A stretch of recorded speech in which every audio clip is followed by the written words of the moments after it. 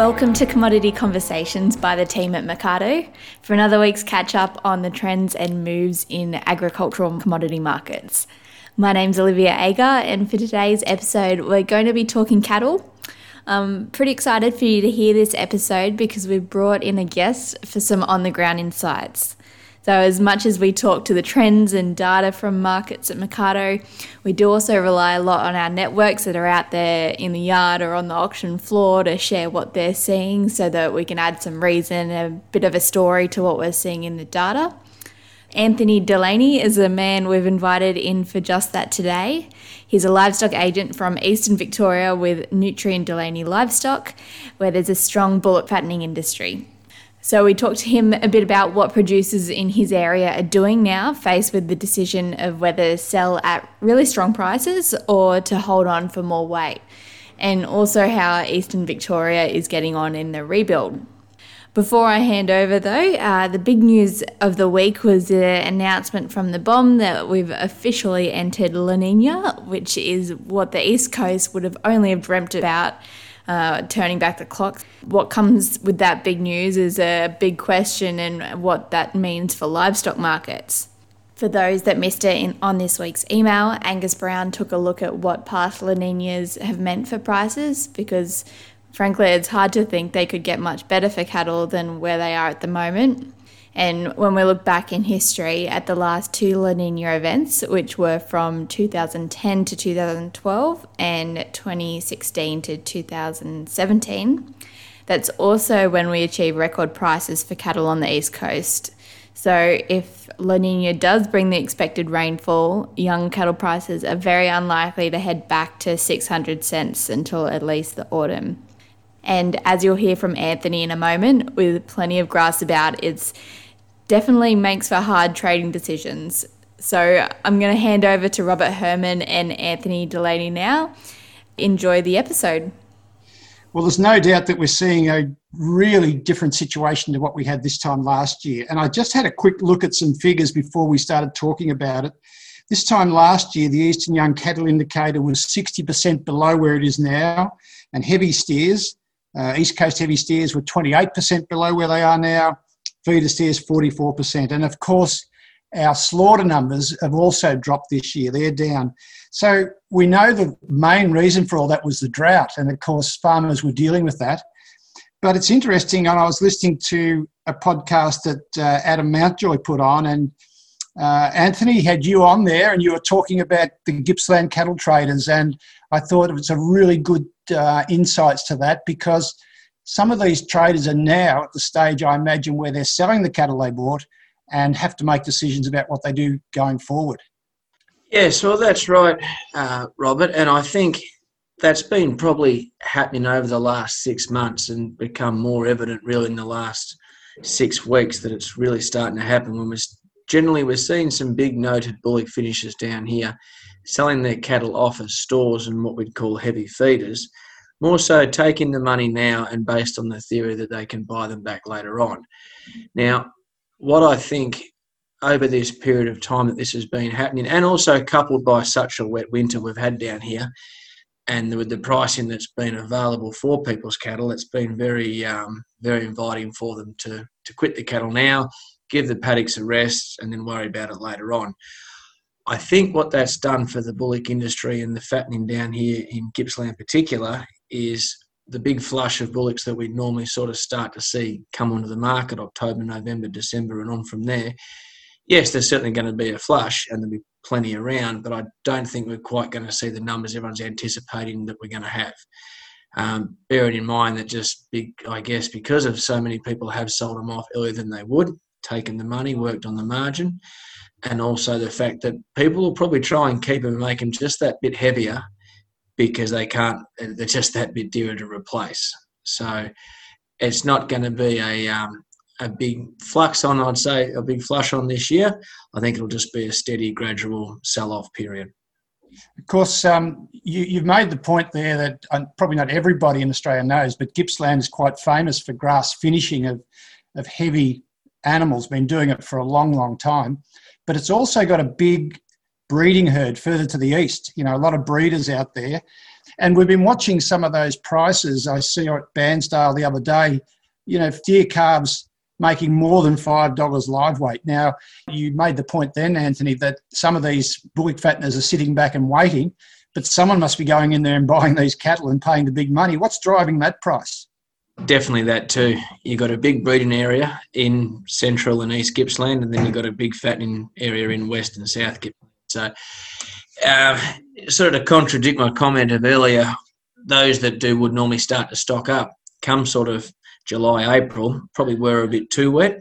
So now what we've seen in the store markets, where the majority of the purchasing was all done by feedlots and processors 6 weeks ago, they've backed off, but the slack's been taken up by the grass finishers. So, yeah, we're seeing a lot of bigger cattle on the market, and we're seeing also them go to a very contrast in different avenues, but they're getting sold to both feedlots and also back in the paddock for big money. So are these cattle, we see the headlines come through with their prices, but what are the numbers like compared to other years? Are the cattle coming through earlier?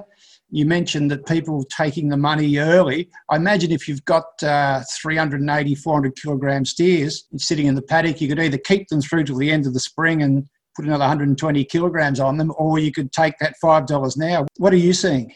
Yeah, it's a catch-22 really, isn't it? It's a hard thing to know what to do.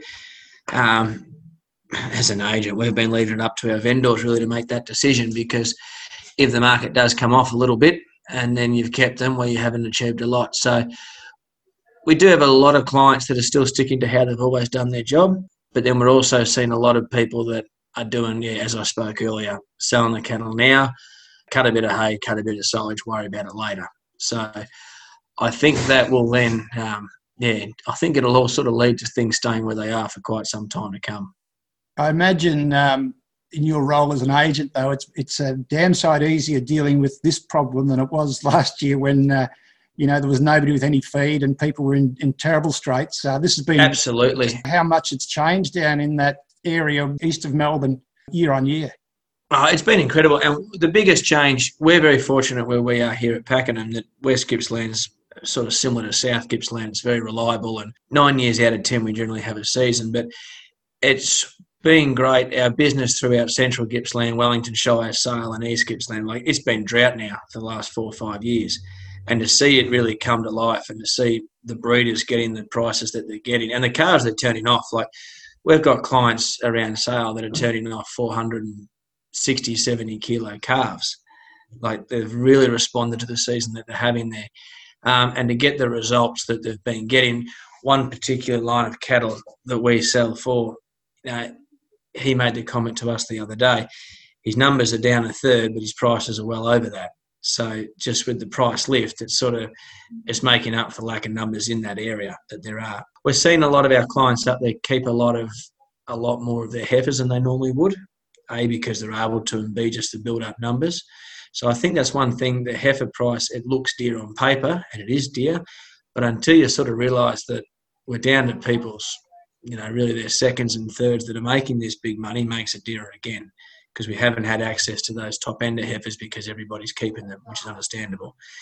So, it's such a big contrast. And one thing I think we are very blessed with is that, and no one really wants, everyone's sick of talking about it, but with the restrictions that have been placed on the abattoirs and in Melbourne here, and sort of as a market in stage 4 restrictions here in Pakenham, if that had been this time last year, we'd be in all sorts of trouble.